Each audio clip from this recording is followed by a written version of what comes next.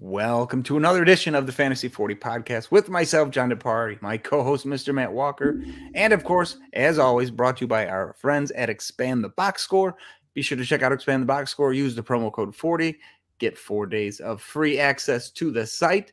So this week, a little different. We're recording early. It is bright and early on Monday morning, so we're not going to have any information regarding Monday Night Football between the Chargers and Broncos. So if we omit something from that game, that is why. But aside from being a little bit off schedule for us, Walk, how are you and where do you want to start the episode? Well, listen, we'll start right where we ended the not episode, and the name I couldn't remember was David Andrews. I know it was like such a straightforward name in this Tom Brady, Robert Kraft wedding picture. And the other individual who I couldn't make out, the other two were Troy Brown and Gerard Mayo, which I know both of those gentlemen. Gerard Mayo is right above Kraft, and I probably should have been able to pick him out, but Troy Brown was escaping me in this one. But it was a literal who's who at the Robert Kraft surprise wedding, including Elton John and Meek Mill and apparently Brady on a Friday night. Pre-game Tom Brady right next to Drew Bledsoe in the picture too, which I would love to have heard that conversation at this point in time. But yeah, nonetheless, we both said that why was Robert Kraft getting married during football season? At least he did it on a Friday night, which I am very anti-Friday night weddings in my personal life. I think it's cheap, and there's no way this one was cheap. But the only way you're picking Fridays is to save money. That's literally the sole reason why you're picking a Friday wedding, is to be cheap. So you already let me know where things are going to land at the end of the day. And anyone who knows me that's already been married on a Friday, this is how I feel. I didn't even know it was a thing. Shooting you on what, Friday weddings? I didn't know like that was different cost or anything. I thought people, just to give you a glimpse into my OCD, I thought people just picked based on the date. Listen, if you did, kudos to you. But happens to be a Tuesday, you get married on Tuesday. If you pick for another reason, well, yeah. I'm gonna get off this soapbox real quick before I alienate far too many of my friends and family. But it's Saturday's the weekend, Friday's not. Friday people have work. Like you're just further impacting things. Like Saturday, that's wedding day. Saturday's wedding day. That's interesting. See, I associate weddings with churches, so I'm thinking Sunday. But I get what you're saying. Everyone's drunk. They're not going to go to work. There's actually church on Sundays. So you can't get married in churches on Sundays because there's fascinating on Sundays. So Saturday. Saturday. That's Saturday. Okay. Robert Kraft. Now, if he did it Saturday, it'd be even more of a story, though, right? Because Brady would be like, the night before, then I have to take an overnight flight to Pittsburgh so I can lose to the Steelers on Sunday. I mean, who saw that coming? But, it's the days of Tom Brady's life at this point in time. He's just, we said, he's now Big Ern McCracken from Kingpin. He's just above the law. Like, Tom can just do whatever he wants. He takes like 2 weeks off during training camp. He doesn't fly with the team because he stays behind for a wedding so that he can fly apparently his private jet up to Pittsburgh to take a big L by Steelers Nation in unexpected Mitch Trubisky-led fashion. I mean, you can't make this shit up. It's taken on a whole nother level right now, and the wheels are totally falling off in Tampa Bay. I mean, it's crazy. Kind of regret coming back. I mean, at this point in time, he's just, I don't know. It's not about the money, right? I mean, he's got a massive Fox contract waiting for him. He's going to make more. He's going to make more money after he retires off the NFL than during it. But not that he's hurting for money. But before we get into injuries and everything else, I was scouring the Twitter sphere before we went live, and Giles Gallant put a tweet out, and I hope I didn't butcher the guy's name, but through 6 weeks, touchdown scored in the NFL. Okay, in 2020. There was 559 touchdowns scored through 6 weeks. In 2021, there was 531 touchdowns scored through 6 weeks. So a little 28 touchdown fall off year over year. Monday Night Football pending, there has been 447 touchdowns scored so far this year. That is 87 less than last year. And we're at 100. Let me do the quick math here. 112 over the 2020 NFL season. So remember we were talking about unders? I mean, I didn't know it was that bad, but we know that Denver's not going to score a lot of touchdowns tonight. But let's say that, 3 touchdowns are scored tonight. Just for average. So 450 touchdowns through 6 weeks will be 109 touchdowns less than the 2020 NFL season. It's because no one plays in the preseason, John. And so this first fucking month of the year has been the preseason. These games are terrible by and large. Agreed. And it's led to the underfest. Hey, Denver and the Chargers light it up. We could get 45 touchdowns out of each. A 90 touchdown game. We're right on pace. We're well on our way, but you forget that would revolve around Russell Wilson doing anything of significance. So I didn't know you were gonna. You sent that stat over this morning and last night when I was just skimming through stuff. I believe only 2 games went over this weekend, comfortably. I know the Eagles Cowboys game went over, but by a half point. So I don't know what that line opened at early in the week, but technically it was 42.5, and I think the game was 43. So 3 if you count that one, but I bet it opened at 43 or 44 if I had to guess. Yeah, I mean that got there, but you're right.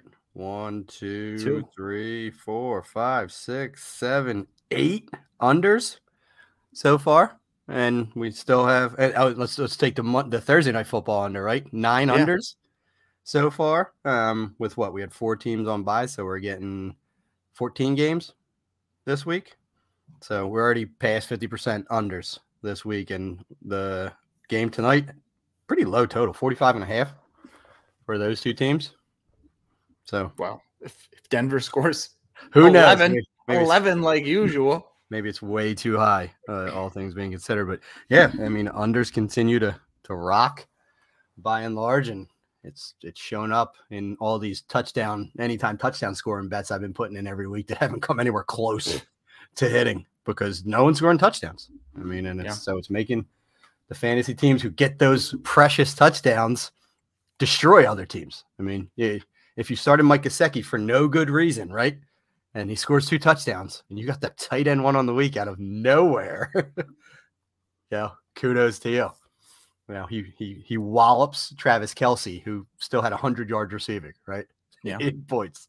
It's insane, but it's the world we live in. Congrats to Robert Kraft. He got married in Manhattan, by the way, so it wasn't even down in Florida.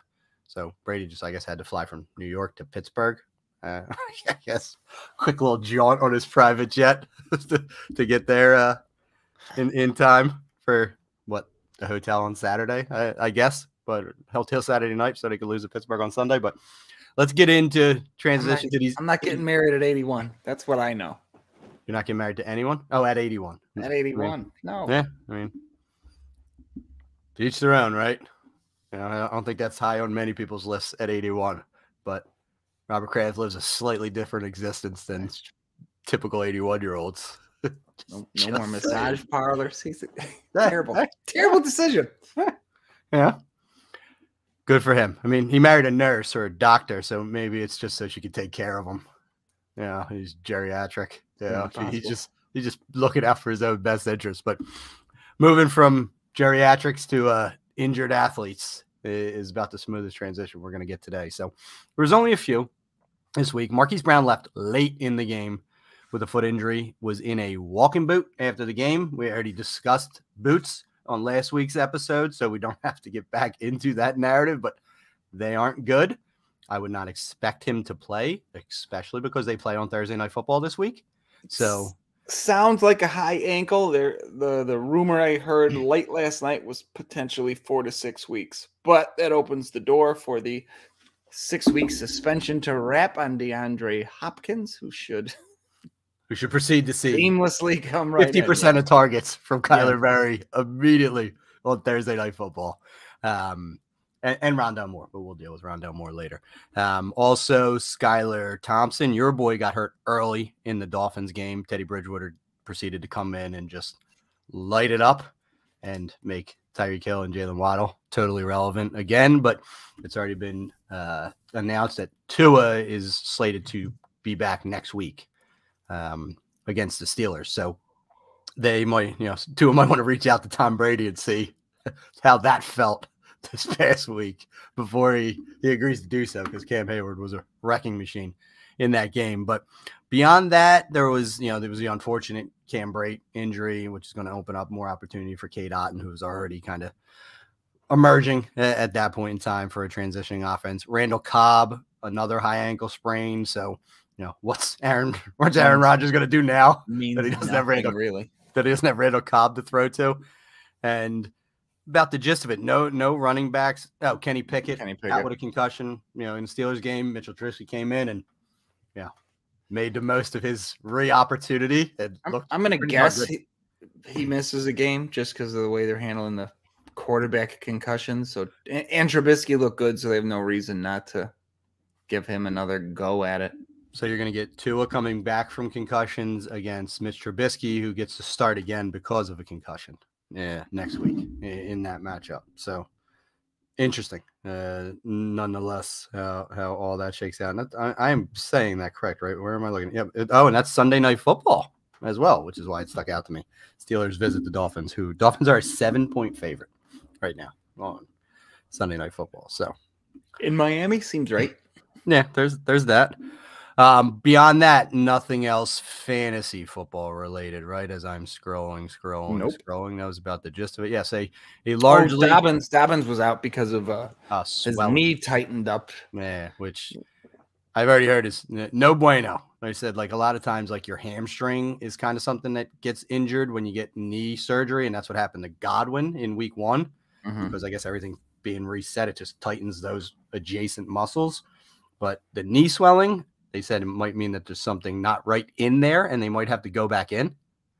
The good thing they did is I think as soon as he said, hey, this is bugging me, they yanked him immediately. So, I mean, they seem to be proactively handling it, but then one, that's good for him, but 2, it's bad for fantasy because they obviously like him long term. So there's a good chance they play it safe and he sits for a week or 2.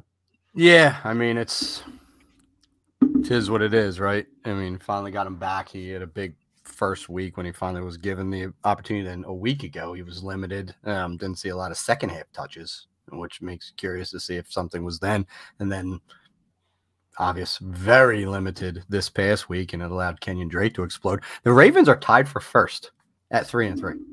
Yeah, which shocks me. I mean, I know that Bengals have underperformed, but I did not expect to see the Ravens in first place when I looked, because I've watched a few games where I'm like, how'd they lose this game? Like to the Giants yesterday, but still right in the hunt. So maybe we'll see a little Gus Bus action. Yeah, I was going to say similar to the Arizona situation. They lose him, and it's right around the time they were expecting to get Edwards back, so it might not be too bad for him. No. All right. So, that's your injury recap at this point in time. Now, let's get into some of these games, Jonathan. And before we do, again, we mentioned the bye teams from the week prior. So let's mention who has the bye in this upcoming week. And in week 7 is going to be, and it's more star-studded than the week prior. It's Buffalo Bills, Philadelphia Eagles, Los Angeles Rams, and Minnesota Vikings. So you have potentially 4 starting quarterbacks. You definitely have 4 starting quarterbacks in a super flex league. You have multiple fantasy relevant running backs and receivers, and you got some tight ends. Honestly, I mean, a lot of people started Goddard even though he had a down game. Higbee has been a must start at this point in time. Dawson Knox caught the game-winning touchdown this past week and seems to be back in the swing of things. And there's still Irv Smith, I guess, for those Vikings. So a lot of fantasy points are going to be benched next week due to buys. So the scoring was down last week. You thought the scoring was down. You're losing Diggs, Cup, AJ Brown, and Jefferson. Yeah, you thought the scoring was down when the Lions, Raiders, Texans, and Titans were on bye. That was this past week. Buckle up. It's gonna be a doozy this next week. Yeah. So that's the buys. But let's jump into some of these divisional breakdowns. Yeah, so I'll package 2 together because I get a little bit of a unintentional break. I'll get the West out of the way. AFC West, as we said, recorded Monday morning. Chargers, Denver play tonight, so I've got nothing on either one of them, and the Raiders are on the bye. And then the Chiefs are easy. No real interesting things here as far as snaps. Valdez-Scantling was out second most on the team, 82% of snaps, but did nothing with it. A week after it finally looked like he kind of clicked with Mahomes and was emerging a little bit. 3 targets, no receptions, even though he was on the field second most behind Juju. So the West, nothing really to pass on. Just going back to the order we normally go, back to the North.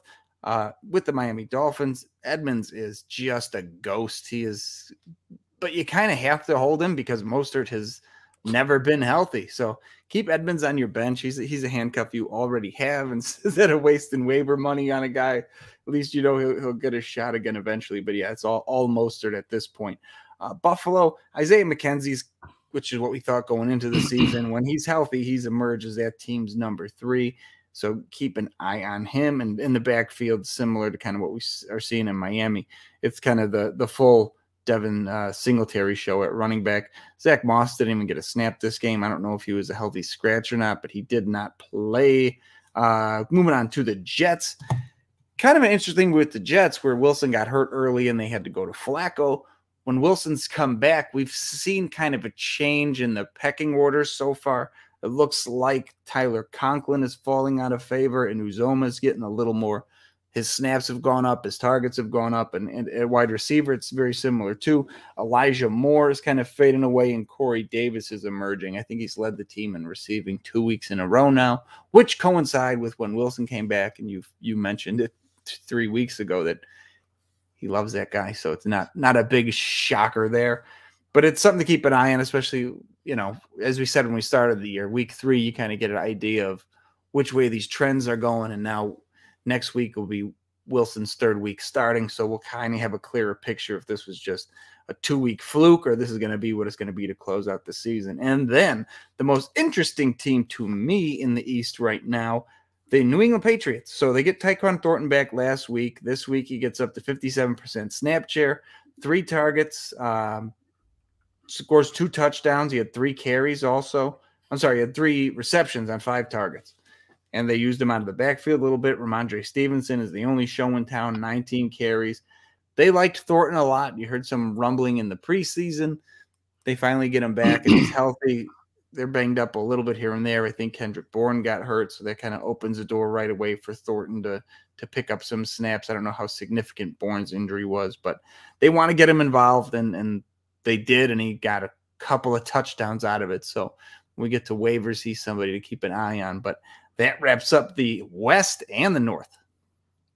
And the East? We're talking about the East, too. Jesus, East. I'm trying to follow you around the globe here, John. And you want to know how stupid I am? I looked at Miami, and that's the first thing I thought was North. So I'm super dumb.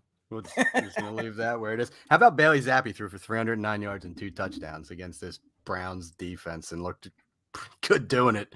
And then Thornton was deployed in multiple ways. Yeah. 2 rookies came in and cracked the shit out of the Browns, 38-15. I mean, that's not even Ramondre Stevenson. These are 2 rookies that weren't even starters 2 weeks ago.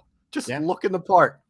I mean, it's any given Sunday. I mean, the Patriots are contributing to the touchdown push, apparently, this past week. Yeah. With their 38 points scored. But the Browns, they are not. I mean, Nick Chubb got limited, unfortunately, because of the game script. That sucks. But you mentioned, I just wanted to talk about the Packers Jets, because you were talking about the limitations Jets. Zach Wilson threw it 18 times in this game. Yeah. That they won handily. That is fucking insane. And I mean, 10 of 18 passing and just destroyed. I mean, they ran it down the throats of the Packers and just beat them up in that game. The Packers offense is terrible right now. We'll get to that soon enough because I have a mea culpa on that one. But yeah, so I'll start East myself, since I think that's where you landed, and it was where I spent the majority of my football watching day yesterday. I obviously, as an Eagles fan, was watching Sunday Night Football.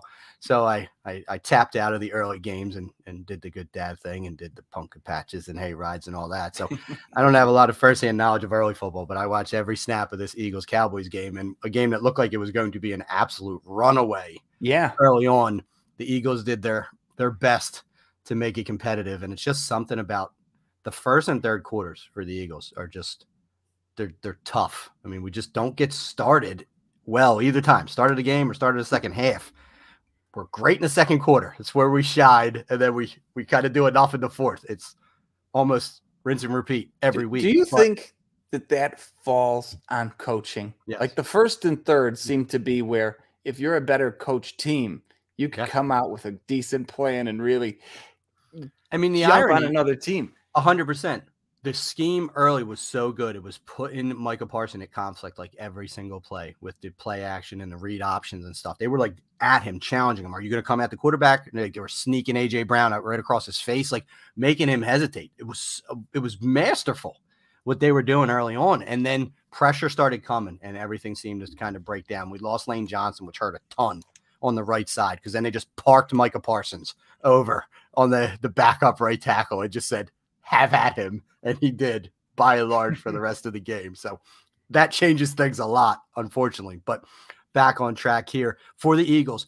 Miles Sanders saw 19 touches to the 11 combined from Game-On Scott. Miles Sanders looking amazing in this offense. But still, one target, I think, for like 1 yard. It's running downs work. So if you don't score a touchdown, it's just dead fantasy points. Luckily, he got in, so he produced for you. He just looks so good. Touch in and touch out, but he's not going to catch the ball. He's not typically going to be a 20 carry guy any given week because they do want to spread it around with these other two guys, but still looking great doing it. Hurts' lowest fantasy output of the year coincided with his second highest passing touchdowns as well.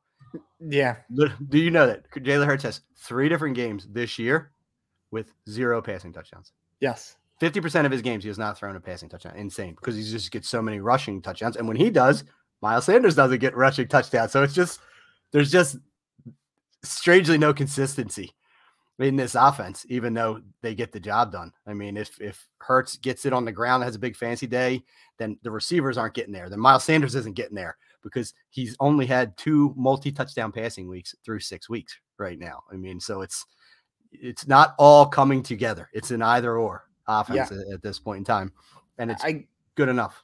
I grabbed him a bunch in redraft this year, and that's what I've noticed. He has the big game, and I look and no passing touchdowns. I'm like, well, that's weird. Yeah, no one else got there. I mean, it's the multi-touchdown rushing games, the 100 yards, stuff like that. But win's a win. 6-0 on to the bye week. At a perfect time. Can't take the L away from us this week, buddy, because we're not playing football. So from them to the Cowboys, there was rumblings that Dak might play. I never thought he was going to play, and he didn't. So we got one more Cooper Rush. Finally, we done with the Cooper Rush. Has never lost an NFL game in his career. He was 5-0 coming into Philly, and he just looked every bit the backup in this game. I mean, 3 interceptions, multiple passes just totally off target. I mean, the game shouldn't have been as close as it was. They actually got the running game started on us, which is how they got back into the game, which shocked me. But Zeke jumped in the hot tub time machine like he seems to do against the Eagles all the time. 13 for 81 and a touchdown. But Pollard still had 11 carries. So they're still splitting the baby there. It's just that Zeke actually looked decisive, downhill and decisive, got in the end zone, and, we gave you a reasonable start, but still only, I think, had 1 catch on the day. Pollard only had 2 catches, but Pollard was having drives to himself, which is notable as well. So better days are ahead probably when Dak comes back for us Tony Pollard enthusiasts. CeeDee Lamb had 10 targets on the game, so you can't complain about the targets that he was getting. And he was a Brandon Graham hit away from probably what would have been a long touchdown. Late in the fourth quarter, Brandon Graham got to Cooper Rush as he was about to uncork one and looked like Lamb was going to make a house call, but it ended up being underthrown. And your boy, Chauncey Gardner-Johnson, got his 2nd interception on the week. So I got to think Dak's going to be back next week. Perfect timing after Cooper Rush finally gets his first loss as an NFL starter. Insert Dak back in there. Let's see where this offense goes. Down to the Giants, also 5-1. I don't get it. I don't understand the NFL anymore. They shouldn't be 5-1. They're finding ways to win. And Jets. What's going on? It's what a world, right? But Saquon Barkley handled 22 of the 25 running back carries, found the end zone, 22 for 83 and 1 rushing. But he did leave the game again with an injury, came back as he did the week prior, but they are working him to the bone right now. And it's going to bite him in the ass. It's going to. But Wan'Dale Robinson, who the last 2 weeks I said go get Wan'Dale Robinson on the waiver wire. Steps right into the top running back spot, and he gets you a nice 3 for 37 and a touchdown on 4 targets. They drafted him. This is Daboll's guy. They're going to use him. Better days are ahead, even for Wan'Dale Robinson. Than Daniel Bellinger, who both of us were high on, also led the charge with a nice. He's coming along. He's looking. I mean, he's got no choice, but he's also correct. He has no choice. Yeah, but 'tis what it is. And the Commanders game long since happened, but we'll button up the East with them, and it was ugly as expected in that backfield. 26% of snaps to Gibson, 30% of snaps to McKissick, 47% of snaps to Brian Robinson, who luckily got into the end zone, as I think every bettor in America thought he would when he was finally just given the starter snaps, but didn't happen till late. Still just an ugly mess in the backfield. I have some suggestions later on when we're going to talk about how to rectify this that I hope, the Washington Commanders and other GMs around the league are listening to. But lastly, Diami Brown played 5% of snaps.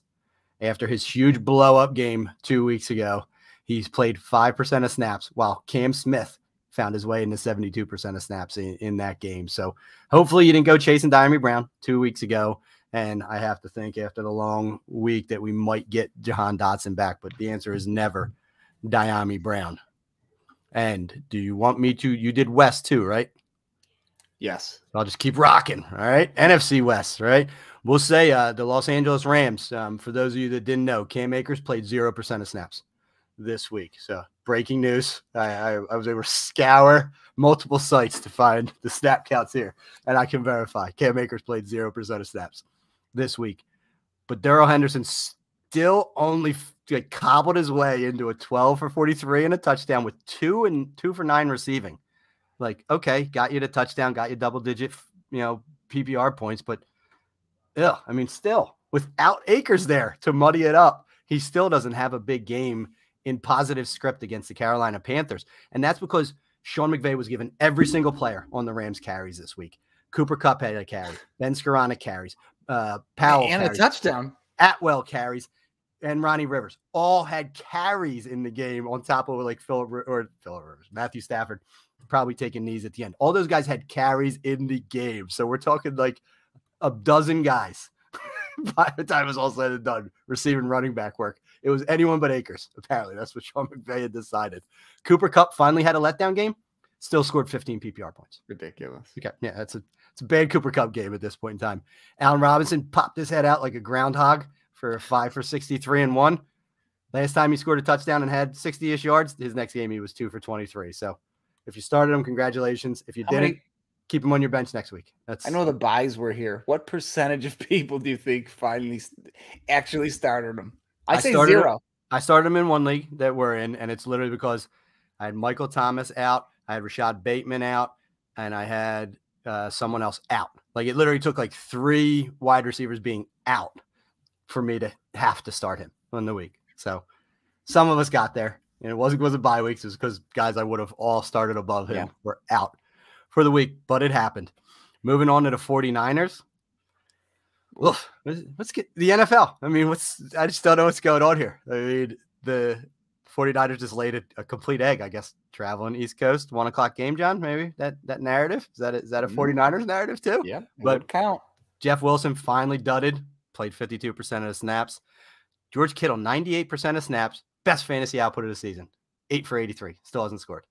Ayuk, 92% of snaps. He got all the touchdowns. Yep. 8 for 83. Was he? No, both weren't 8 for 83. I definitely transposed those 2 things. What do we got here? They both were 8 for 83. I thought I was wrong on that. Both were 8 for 83. Ayuk scored both touchdowns on the game. I did sit Ayuk in a league. Full disclosure. And I would do it again because I just assumed run-based game script. I didn't see this happening. Hopefully, I swapped him out for Debo in a DFS lineup. Yeah, a Debo 7 for 79, not a terrible day, but definitely not a Debo day. But just yuck for the Niners. Down to the Seahawks, Kenny Walker, 69% of snaps. DJ Dallas had 34% of snaps, and I don't know that he recorded a stat in the game. I thought he would get some work in a very ugly game that I think disappointed all around. DJ Dallas had 2 carries to Kenny Walker's 21 on the day, but he is the the next guy up at present, unless and until Travis Homer returns, but it doesn't matter.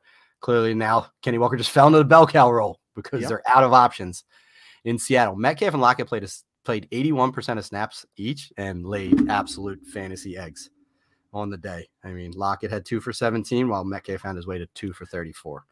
And Geno, the first week I pick him up in my redraft and start him because I'm done with Russell Wilson. 197 scoreless yards. Did give you 48 on the ground, but in a game where I thought they were just going to paste the Falcons, 19-9, Ugg Fest.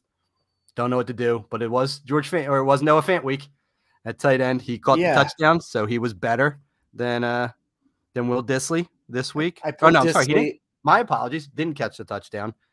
He had the 6 for 45, while Dissly only had the 1 for 12. Yeah, and I had Dissly everywhere this week. Yeah, I started him in one place, but Kenny Walker scored the only touchdown for them on the ground, so there was no passing touchdowns. I should have remembered that because Geno didn't do any of them. Last and least, Arizona Cardinals. Benjamin played 87% of the snaps, and it didn't matter because this offense is totally broken. Just it doesn't matter. This offense sucks. We were both very low on the Cardinals going into this year, and I don't know that we were low enough. I mean, this team is a disaster. I mean, their touchdown, I believe, was on defense. Kyler Murray's running around, found his way to 100 yards, but threw a pick, lost a fumble, still didn't even have a good day at all this. We already talked about Marquise Brown being hurt. Rondale Moore played 99% of the snaps, and that will persist, especially with a Hollywood Brown injury. And you already mentioned this earlier that Nuke will be returning. So not a lot to take away from the Cardinals because they are just terrible. I don't know how they have 2 wins on the season. They're a disaster, and I'm not sure that better days are ahead, especially on a short week. I'm gonna say the Saints win on Thursday Night Football. I just can't. If you're Kingsbury, what's your motivation? You got that? Got that house already? Yeah, and he got a new deal. Super hot Instagram girlfriend. Oh yeah, he's got that going for him too. Polish model or something. They put the puzzle together because there's pictures of her in that house from the draft. Found her. Yeah, I mean he's not Belichick committed. I know that. No, it's bad. I mean, it's bad. Belichick wasn't a crass wedding, I'll tell you that much. Yeah, exactly. Nowhere near it. But yeah, I mean, just yucky for them. I mean, the fact that they scored more points than the Rams have this year. That's absolutely shocking to me. They have 114 points on the year to the Rams 104. But that's larger because of the Rams have looked. I know, but look, the 49ers are only 122. 49ers only scored 8 more points than the Cardinals have this year. They've just let up a lot less, like 50-some less. The Seahawks have scored 146 points this year. Seahawks. Pacing the NFC West as far as points scored. They're actually tied for second to the Eagles, with the Falcons as far as most points scored so far in the NFC. No one saw that coming. But all right. I think I had the Seahawks winning 2 games this year. I think that was where I was. So I already lost that one. I found the sheet, so I'm looking forward to holding on to that for the recap. But there we go. Moving on this week, the here and now, going to the AFC North, which I accidentally said earlier. Pittsburgh, Kenny Pickett got the concussion. You mentioned Trubisky's in. The big impact for fantasy is it's bad for George Pickens. Pickett liked throwing to Pickens. He was rewarding those targets with some fantasy goodness. Trubisky came in there. Claypool had a nice game, but he peppers Deontay Johnson with targets. So if you're a Johnson owner, that's going to be good for at least one more week. It'll be interesting to see what Pittsburgh does next week. Like I said, I'm assuming it's going to be a Trubisky week again. So if he looks good and they win another one, it's going to be hard to bench him if they go 2-0 in these Trubisky-led victories. So keep an eye on that because, yeah, it's hard. It's going to be hard to start Pickens going forward without Pickett in there. Baltimore, we had mentioned Dobbins getting his knee a little banged up, but Kenyon Drake saw the bulk of the work, look good doing it. If Dobbins can't go, it's going to be all Drake for the time being. We had mentioned at the top of the show, Gus Edwards potentially coming back sooner rather than later. So I wouldn't trust him in his first game back, but it could get a little more muddy if this Dobbins injury drags on. Another interesting thing going down to Cincy last week, not on the injury report. T. Higgins comes out, lays an egg. He stinks. So this week, limited in practice. You think he's still banged up? Nah, ties for team lead with 10 targets. Has a decent game. Doesn't get in the end zone, but Cincy, I'm putting a little red flag in my mind, keeping an eye on their injury reports going forward because I don't like the way that played out. Because obviously, lots of people played him last week, got burned. This week, if they didn't have to, probably benched him, as an overcorrection to the previous week and get burned again. So that's always fun when that happens in back-to-back weeks. Baltimore, Cleveland, and Cincinnati, really narrow distribution trees. Looking at the targets for all three of those teams, Cleveland only throws to Cooper, Njoku, Peoples-Jones, and Kareem Hunt. There's literally nobody else getting any meaningful targets. It's kind of similar in Baltimore. Robinson has picked up some work with Bateman being out, but it's Bateman, Duvernay, Andrews, and Isaiah Likely's getting a small piece of the pie. So it's interesting there. And similarly in Cincinnati, it's Chase, Higgins, Boyd, Hayden Hurst getting involved a little bit more, and then Mixon and P ran out of the backfield. So, we've mentioned this years past, especially with the Chiefs, where where the targets are going. But some of these other teams I've looked at where I'm tracking targets, and it's like, oh, this guy gets 2 this week, and then nothing, then 1. Kind of like the old Drew Brees days where he's got 17 guys getting a target in every game. These fifth on the depth chart tight ends get 1 target. You're like, ugh. These 3 teams, and really for Pittsburgh too. I mean, it's going to Pickens, Claypool, and Johnson, and now Gentry, but before that it was Freiermuth. This division as a whole is really predictable, which is good for fantasy. I mean, you could pretty much confidently plug in any of the top 3 starters at wide receiver on any of those teams, 1 or 2 tight ends, their running backs. It's nice to have something comfortable every week here and not having to dig through like with the, looking at the NFC East going to the Giants and you're like, is it going to be David Sills this week? Like, it's pretty gross. It's nice looking at this every week and being not surprised by anything. When you mentioned Drew Brees and the Saints, the name that came to mind was Josh Hill. Remember Josh Hill just stole so many touchdowns. During like a 3-year period of time, you're like, fuck. Yeah. Every time it's Josh Hill. Now that guy's name is Taysom Hill. So obviously it's a Hill thing at tight end. But yeah, I mean, there's predictability with it. But I mean, you had mentioned the Steelers, and it was Hayward who was the top tight end this week on 1 big catch over Zach Gentry, who I did start in like two tight end leagues because I have Freiermuth. So I literally just picked Gentry up to plug him in, and he didn't do shit. But he was also limited all week with a knee injury, so might have something to do with it. Hopefully we get Freiermuth back out there in short order. So where'd you go? You went north. So north it is. And let's just go skull chanting up north. I said they're going to win this division. They're good. They're going to run away with this division is what's going to happen. I saw a lot of that game, and I said it last week that they stink, and you're like, yeah, they're 4-1. I said, they still stink. And I watched this game, another win. They still stink. They're the worst. Are they the worst good team ever or the best worst team ever? Listen, you want to talk about the 5-1 Vikings or 5-1 Giants? I hope that's a first round playoff. I hope one of those teams has to get a playoff win and get their fan base unreasonably excited for next year. Who's worse? The Giants. Yeah, they are. Okay, well, that's it, because there's only one other 5-1 team in the NFL, and it's the Buffalo Bills. Okay, so we can't go anywhere else from there, but tis what it is. They're now 2 games clear of the Packers, and Cook's back into his almost every snap. Played 87% of the snaps. Madison all the way down to 13%.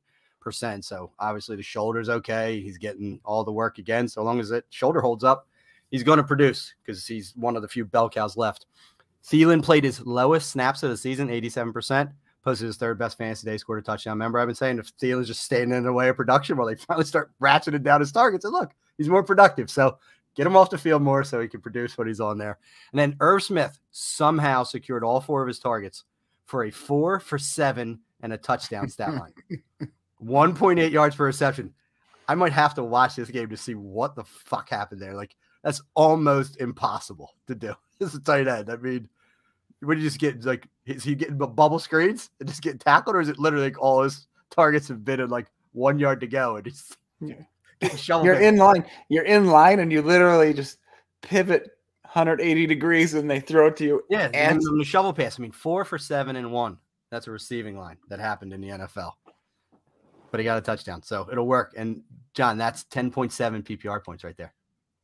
I mean, that's the anti-PPR establishment screaming from the rafters about how somehow Irv Smith had a double-digit PPR day. But if you're looking for a gross stat, Kenny Pickett yards per attempt. Do you know what it was yesterday? Oh, it was abysmal. I know it was low. What was it? 3.7. 3.7. Yeah. YPA. Yeah. Like, yeah. YPA matters, right? Whoa. Yeah. He had a rough one. 3.7, 11 for 18 for 67 yards. Yeah, that'll do you. But we already talked about the Steelers. On to the Packers. Jordan Love season? Is it Jordan Love season? 5% of snaps at the end of the game, apparently. Aaron Rodgers looks old and this offense stinks. And he can't be not to blame for any aspect of it. I mean, he's looking mortal himself. Backfield disaster continues in Green Bay as well. And this was the mea culpa I was talking about. In my home league, I drafted Aaron Jones over Saquon Barkley, not like intentionally, the second round turn, because I wanted the better offense. I wanted the better offense, Sean. That was my logic. The Giants are 5-1. Saquon Barkley's RB1 right now in fantasy football. Yep, that's what trying to think. You know what the better offense is going to be gets you in fantasy football. I've already mentioned Randall Cobb. He only played 36% of snaps. I don't know when he left with the ankle injury, but I would assume early based upon that snap percentage. And it left Aaron Rodgers no one to throw to except apparently Robert Tonyan, who had 12 targets, 10 catches for 90 yards in that game. Just atrocious. That offense is – talk about broken offenses. The Cardinals and the Packers need to get together for some joint practices. Just figure this shit out. Because we talked about it all offseason. I just don't know why. They know they're limited at wide receiver.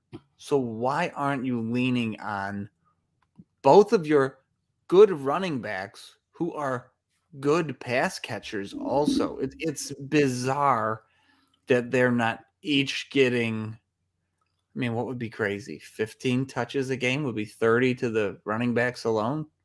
I don't think that's nuts based on the talent and what this team looks like. And I want to know what happened because this game was 3-3 at halftime. Okay. And then it was 17-10 at the end of the third quarter. So this game was close until the fourth quarter where the Jets just put 14 on them and ended the game. But through 3 quarters, this was a close football game. And, yeah, I mean, you got 19 carries between Dillon and Jones, but I don't know. And they got some targets. I'll give them that. They had 10 targets, too, so I guess it's there. Now, that's 29 chances at the running backs. That's not light from what we're trying to talk about. They just weren't successful with it in any capacity. So, I don't know. I'm at a loss, the Packers, but we said this doesn't look. There's no good. Doesn't look no good. This is no good for the Packers, and it's bearing fruit. They're an average. They're an average football team, John. That's exactly what they are. Yeah, they're 3-3, and that's what they are. They're average. Sauce Gardner after the game. Yeah, cheesehead. climbing the quarterback rankings, in my opinion. Me too. Yeah, that dude's got. He had a giant hot sauce bottle at the draft too, like the was it the Frank's Red Hot with that like hexagon lid. He had like a dripped out hot sauce bottle. Yeah. Listen, when you back it up, you do whatever fuck you want, my man. In a league full of cornerback assholes to stand out, I'm a big fan. You really have to work hard. All right, from them to the Bears. Bears had already happened. We're way beyond what the Bears did, but it was all Montgomery again, 78 to 22% snaps between him and Herbert. Cole Kmet played 93% of snaps and had 1 catch on the day. I mean, it's just still. Is he the biggest tight end bust of the year?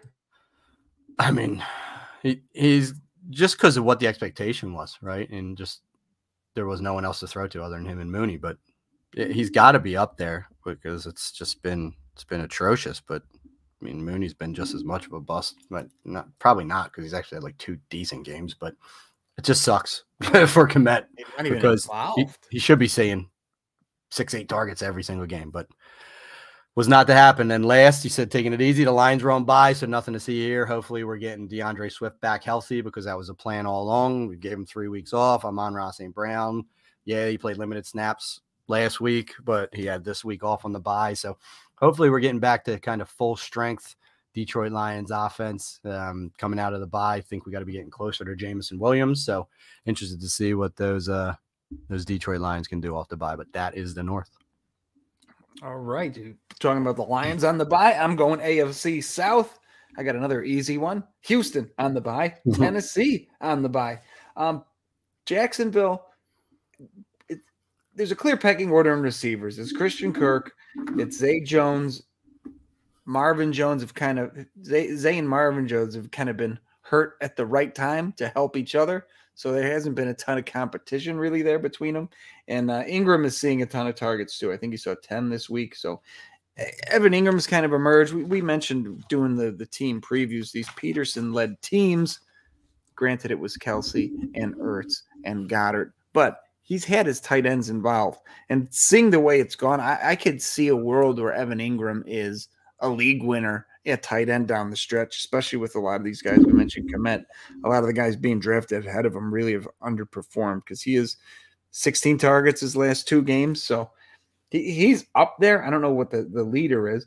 And then we mentioned in previous weeks, Robinson and Etienne kind of switching roles. Robinson had 12 carries. Etienne had 10. Way more productive, though. Robinson only had 54 yards, whereas Etienne had 86, but largely off one big run. And Etienne was more involved in the passing game, but still only 2 targets, caught them both for 22 yards, where Robinson 1 catch on 1 reception. So Etienne, I think you said it last week. I mean, when you watch them, he's obviously the more explosive of the 2, but they want to get him each involved. And I just think down the stretch, what you were saying last week, I agree with, which is Etienne's going to emerge. And then someone, and I pride myself on being pretty familiar with tons of depth charts, some guy named Tim Jones has stepped into that wide receiver 3 role there when one of the other guys is missing. He hasn't put up a ton of stats, but is getting the snaps. So if you're super deep leagues and looking for somebody to plug in, I mean, if Kirk or Zay Jones or Marvin Jones were to miss time, it's pretty clear that this – oh, another Jones. Jesus, I didn't even realize that. The third Jones. Even out with the Joneses. Huh? Yeah, no pun intended. But, yeah, this other Tim Jones fella seems to be probably on waivers in 100% of leagues, but might be worth snatching up because if someone does miss time, he's going to be the guy because he's been getting the snaps. And moving on to Indianapolis, who, surprisingly – the Indy-Jacksonville game was one of the few games that went over, which everyone was like, oh, this is going to be the shittiest game of the week. Turned out for fantasy was one of the better ones. We'd mentioned him kind of earlier in the year. In the preseason, they talked about quite a bit, but rookie receiver Alec Pierce had 2 receptions in the first game, got hurt, then 5, then 6, then 9, then 7. I'm sorry, those were targets. Then receptions, he had none in that first game. Obviously, none in the game he missed. But 3, 4, 8, and 3 in the last couple weeks for 61, 80, 81, 49 yards and a touchdown. He's coming on, and they liked him a lot. They drafted him early. Super athletic guy. As long as Paris Campbell isn't demanding targets and touches and work from him, I think as the year goes on, Pierce is going to emerge as the clear wide receiver 2 there. They did like him. I know in week 1, I think he dropped a super easy touchdown. Then he got hurt. So I could see where Ryan may not have trusted him. Then he wasn't there. So he's coming along. He's probably going to have a pretty decent fringe wide receiver 2, wide receiver 3 finish till the end of the season. But other than that, not much there. It looks like Hines and Taylor are both going to be back for next week. In their absence, Deion Jackson had a nice 2 games in a row worth a stash because if Taylor misses any more time or if Hines misses time, Hines was the pass catcher and Jackson caught 10 balls this week. So he's probably the handcuff for both of them, which is a good spot to be in. And he's proven capable, so I wouldn't be shocked at all to see him maybe eat a little bit. I mean, Taylor's obviously a workhorse. He's not going to take touches from him, but if he needs a break, I wouldn't the team's not going to be shy to put Jackson in there after these 2 games. 6 foot, 218-pound DEN primetime Jackson. Just probably a top 5 performance this week. Those 10 catches. He was 1 at some point. Yeah, I mean, let me think about who would have passed him. No one, right? Maybe Ramondre with his 2 touchdowns, but he didn't catch a ton of passes. So, yeah, I mean, listen, you get 17.9 receiving points alone. You're in good stead. But yeah, it was a good day to be a DeSean Jackson owner and a bad day to be playing against him. So, hopefully, Jonathan Taylor can come back at this point in time. I mean, he indicated it wasn't that severe when it happened. It sounded like, and that almost seemed like if he wasn't playing on Thursday night the first week that he might have played, and then still 10 days later doesn't play. I guess it's a little more significant than I wanted to believe as a Jonathan Taylor owner, but DeSean Jackson has done the job since he's been out from your south to my south. And we mentioned though too, Jackson's playing well. If Taylor, if he sucked, you could see them rushing Taylor back if he's 85%. But if you got somebody in there who's actually playing, it could, there is a world where they want to make sure they got Taylor 100% healthy. And since he's performing well, it could actually ding Taylor for another week. I mean, I haven't looked at any of the injury reports. I don't know what the projection is, but if the guy coming in is doing well, there's no reason to rush you back till you're 100%. Yeah, I mean, and I guess you felt like you can beat the Jaguars at home too, right? So you got that going for you in a barn burner. Little defenses played that game. But all right, so from the set, now we go to the Bucks. We talked about Brady at the beginning of this. This is not good. 27 touches for your boy Lenny. Found his way into 101 total yards and a touchdown. He's looking worse week over week. I mean, he looks like he's taking the beating, but he's holding up so far. RB4. And he's returning value for everyone that went after him. Godwin secured 50% of his targets on this game. Saw 12 targets, only caught 6 of them. Had a productive fantasy day. Mike Evans only saw 4 total targets in this game. This game was weird. I didn't watch it, but just looking at the stats, were like, how did they lose this game? It's like they wanted to, almost. I mean, it's not like the Steelers like whooped them other than potentially on the line of scrimmage, but Brady threw it 40 times and Mike Evans saw 4 of them. I just don't understand 10% target share. Maybe your 45-year-old quarterback's hungover from his big party on Friday night. I mean, just yikes. I mean, Mike Evans saw as many targets as Russell Gage and Rashad White. I mean, he saw less than Fournette. I don't know. Just weird. But they play the Carolina Panthers next week, so all's right in the world. Speaking of those Panthers, CMC is everything proof. Literally, he's proof. He's full proof. 13 for 69 rushing, 8 targets, 7 receptions for 89 yards receiving, 22.8 PPR points without a touchdown. It's just unbelievable. Just doesn't matter. It could be Jacob Eason apparently, and he's still going to get you there at the end of the day. But it did get worse for DJ Moore. 7 targets, 3 receptions, 7 yards. He must have thought he was Irv Smith out there. So just I was hesitant of playing him in a couple spots, but I thought if I'm PJ Walker, who am I throwing? Why would I not be peppering my best receiver? And I was way wrong. I mean, PJ Walker got hurt, so who knows how many of his 16 targets went to actual DJ Moore, who got 7 of the team's total 21 targets. So we saw a 33% target share. I mean, that's saying Still something. Not 15, enough. Yeah, but 15 of the 21 total targets went to him and McCaffrey. So they were focusing on their 2 top performers. Robbie Anderson got sent home. I don't know if you saw that. I did. Steve Wilkes said, kick rocks, Robbie, get out of here. But didn't help your boy, Terrace Marshall, who didn't secure his 1 target. But just it's atrocious in Carolina right now. On to the Saints, who it's just so different any given Sunday with these Saints. It's insane how they put up points. It's random. They find ways to lose. I don't know. But Alvin Kamara saw 25 combined touches, 124 scoreless yards. Still has more fumbles and touchdowns on the season, 1-0. Just doesn't get in the end zone at this point in time. And it wasn't because of Taysom Hill. It was because of some guy named Rashid Shaheed. Yeah, you know who he is, John? Nope. He had a 44-yard rushing touchdown. on the game. I think I overheard that he was a safety.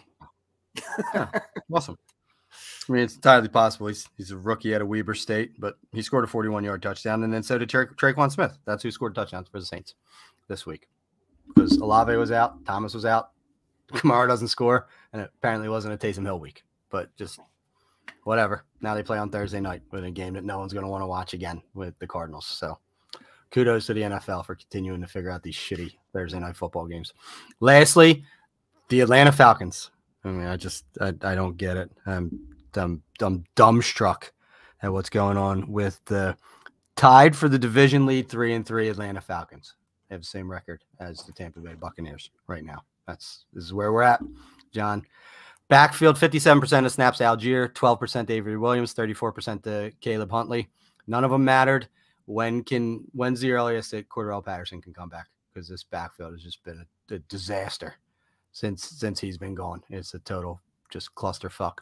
Kyle Pitts finally scored, but still only found a way to produce low-end tight end one totals, and that's barring Monday Night Football, so he can be pushed out of the tight end one conversation again, even though he scored a touchdown.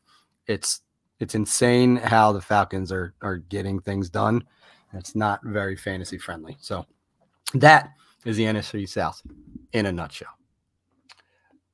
Listen, I got a fun little thing for you for a league before we get out of here and talk about waivers. My 32 team, one copy of each player. Everybody gets one quarterback. I had what's his name on the Patriots, Mac Jones, as my starting quarterback. He gets hurt. I pick up Hoyer. Hoyer gets hurt. I did not get Zappy. I ended up with Baker Mayfield, who gets hurt. And then I plugged in PJ Walker, got hurt. I've literally killed 4 quarterbacks in 4 weeks on that team. I play It's hard to do. Yeah, I play in a competitive superflex where my start to the season was Mac Jones, Trey Lance, Jared Goff, Deshaun Watson. So it's just systematically decimated to where I did not have a starting quarterback this week. I had to put Mac Jones and Gardner Minshew as my 2 starters in a start. It's not even super. It's start 2 QB league because I had no one else. There's no one on the waiver wire, not even a PJ Walker.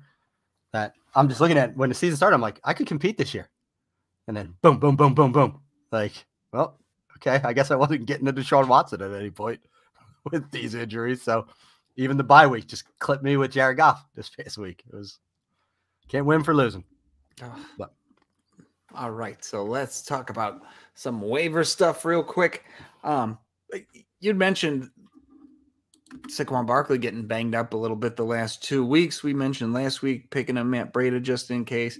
I grabbed Gary Brightwell because I don't see them giving the full workload to Breida because Breida's had a history of breaking down too. So there's a world where they kind of split the touches between the two of them.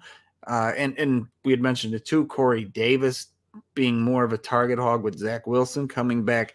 And don't forget, Eli Mitchell should be nearing his 4-week stint on injured reserve. Not quite sure. I haven't seen anything about him being ready to come back yet, but it's closer than he's been. And you said Wilson sucked. So when he gets back, he should be right in his main starting role there. Yeah, I mean, that's hard to argue if he was dropped. So before we go into the waiver wire, let's talk about how it's Cam Akers is not going to ever play for the Rams again. That's what the new information is. They are actively trying to trade him. So this just wasn't like a personal matter of way. They said, McVay said like philosophical and something other differences. Like apparently Cam Akers is like, this is bullshit. Like I rushed back from an Achilles to go through the Super Bowl with you guys and you're just relegating me. You know, you're not like, I'm the bell cow. It's supposed to be me. So he said enough is enough. And hopefully we'll get some clarity on that. But Akers is going to be on another team, you would have to think, in relative short order. Where is the best landing spot for Cam Akers before we go on the waiver wire? I mean, Buffalo needs a guy, but I don't even think – I mean, for real football, Buffalo probably, but I don't think that's a good fantasy landing spot. Miami needs kind of a – do it all 3-down athletic guy. That's a good spot, but that's about it. I mean, looking at I'm just looking at AFC guys here, but yeah, well, you got to think they might want to get him out of the division too, right? Right, so they might want to throw him over to the NFC or the conference. My apologies, but the 49ers would be perfect. You were talking about Mitchell, but there ain't no fucking way they're gonna let him. they're not trading him absolutely to the 49ers. The Seahawks make sense too. They have one running back left in Ken Walker, but that ain't happening. The Cardinals make sense too, but that ain't happening. So literally, the entire AFC West makes complete sense for those teams to try and go get themselves the Cam Akers, but that's not going to happen. I've heard Denver, the Eagles as well. Denver with Javonte Williams Denver gone was one that I heard, but that's Eagles make sense AFC. to me for the money. Yeah, Denver on the AFC side, but the Eagles make sense to me. And I mean, I haven't been impressed with Akers since the Achilles thing, and still think it's going to take time. I mean, for what James Robinson did, every other running back has taken over another calendar year, even after they're back on the field to get that explosion back. So I'm not writing him off in Dynasty. He's a hard hold for me right now. If you've held him through all this, you got to hold him. Well, I think he's stuck with the Rams until someone loses a starter. I also until there's an injury, what are you going to – no one's paying up for him. Yeah, so someone suggested trade him to the Chargers and get Sony Michel back. Like player for player, straight up. Like, well, you just need a body. Send a Sony Michel back, and you could take Cam Akers. So we have someone else. There was talk of Carolina shopping a bunch of players with the coaching change and everything, and McCaffrey was one that the Rams sound interested in. So what would the Rams have to add to Akers to get McCaffrey?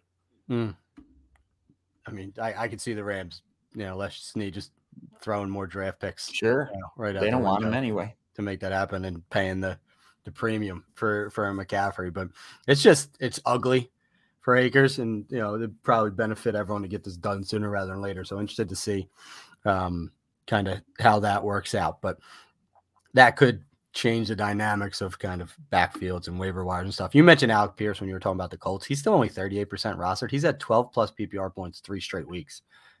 Better than I thought. I was not impressed with Alec Pierce coming out, honestly, and I didn't like him playing second fiddle in Indianapolis either. But he's making it work because the Colts are throwing the ball more than I think even they want to. But he's a guy. I already mentioned Wan'Dale Robinson far too many times, and now he's kind of already happened. You could have got him for free the last 2 weeks, and I think they're going to continue to scheme touches for Wan'Dale Robinson going forward. As far as tight ends are concerned, we mentioned the Cameron Brate injury. K. Dotton's still only 6% rostered. He had a tight end a week prior when Brate was out the entire game, and I think that could persist for him. Yeah. Looks like Brate's a long-term injury. Daniel Bellinger, who we referenced, is only 2% rostered. He's crazy. A focal point of this offense. And this is all redraft rosters at this point in time. You mentioned Matt Breida already, 1% rostered. I think you have, especially if you're a Saquon owner, you have to have Matt Breida on your bench right now. You're just playing with fire if you don't. Kenyon Drake, 5% rostered. We mentioned J.K. Dobbins getting pulled. Kenyon Drake had a monster game who no one started because why would you start him? Because he was being totally relegated. But he was the next man up 2 weeks ago in the second half, and he was clearly the guy when they pulled Dobbins out of this game. So even with Gus coming back, Drake's going to have the role, 5% rostered. Have to go get him. Go check at Gus Edwards. And then even deep leagues, Mike Davis, 2% owned in deep leagues. I mean, if Gus Edwards isn't ready, I mean, Mike Davis is behind Kenyon Drake in a run-centric offense. So you could do worse. And then lastly, Donovan Peoples-Jones, 15% rostered. You mentioned him. That's it? That's crazy. Yeah. And they get Baltimore next week, who just bleeds points to the wide receiver position. And he's eventually going to get a quarterback upgrade. So that's a guy that I think go and get Donovan Peoples-Jones. He just had a dud of a week this past week. So no one's paying for him. You can get him for $1. You could let the waiver wire clear and just go at him afterwards. Yeah. For free. Two more quick ones. I'd mentioned earlier. Bailey Zappi and Tyquan Thornton. Go get that New England stack. Zappi's played good enough that they're probably not going to rush, even though there were rumors Mac Jones might be ready to start this week. I just think that's some Patriots gamemanship. I mean, it's a high ankle. I think he's missed 3 games. Next week will be 4. I think he's going to miss another one. So that's just my vibe. But if Mac Jones comes out and kind of stinks, they can always put him on IR and go, yeah, the ankle's really bugging him, to kick the wheels and see what they have on Zappy, especially if he's performing. Thornton is going to be part of that offense because he has to be, especially with injuries and everything else they've got going on there. And then somebody you bring up every week, but Rachaad White, I mean, he's been seeing his role increase. Fournette, like every running back, eventually is going to miss a game or 2 here and there, and White's going to be the beneficiary of that.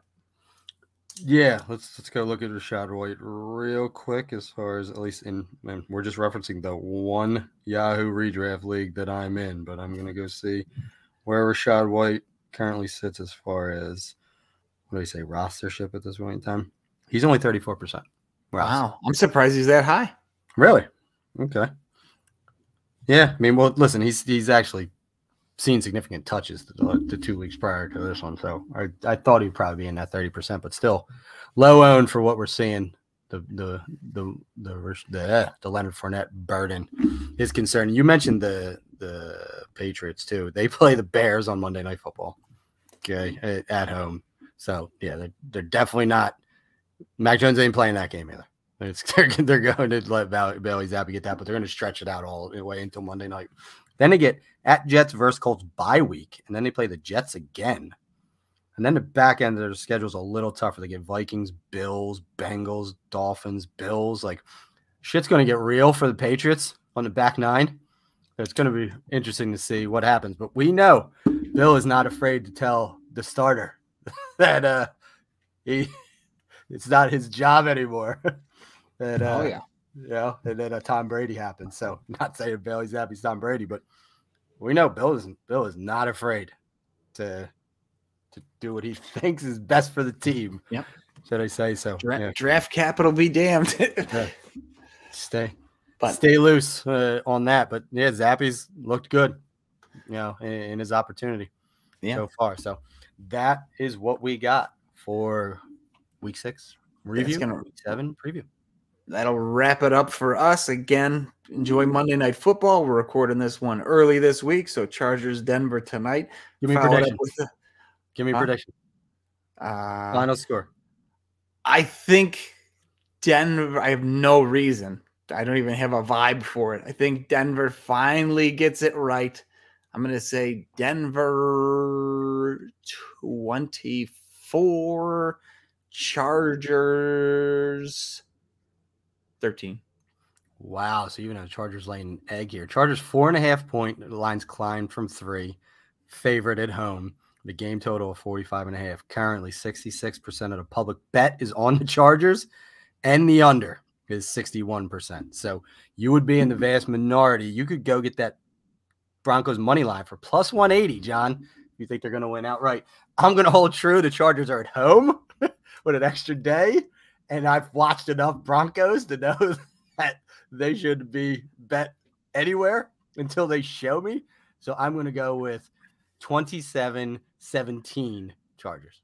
You're forgetting the Chargers win-loss matrix. It's like the crazy hot.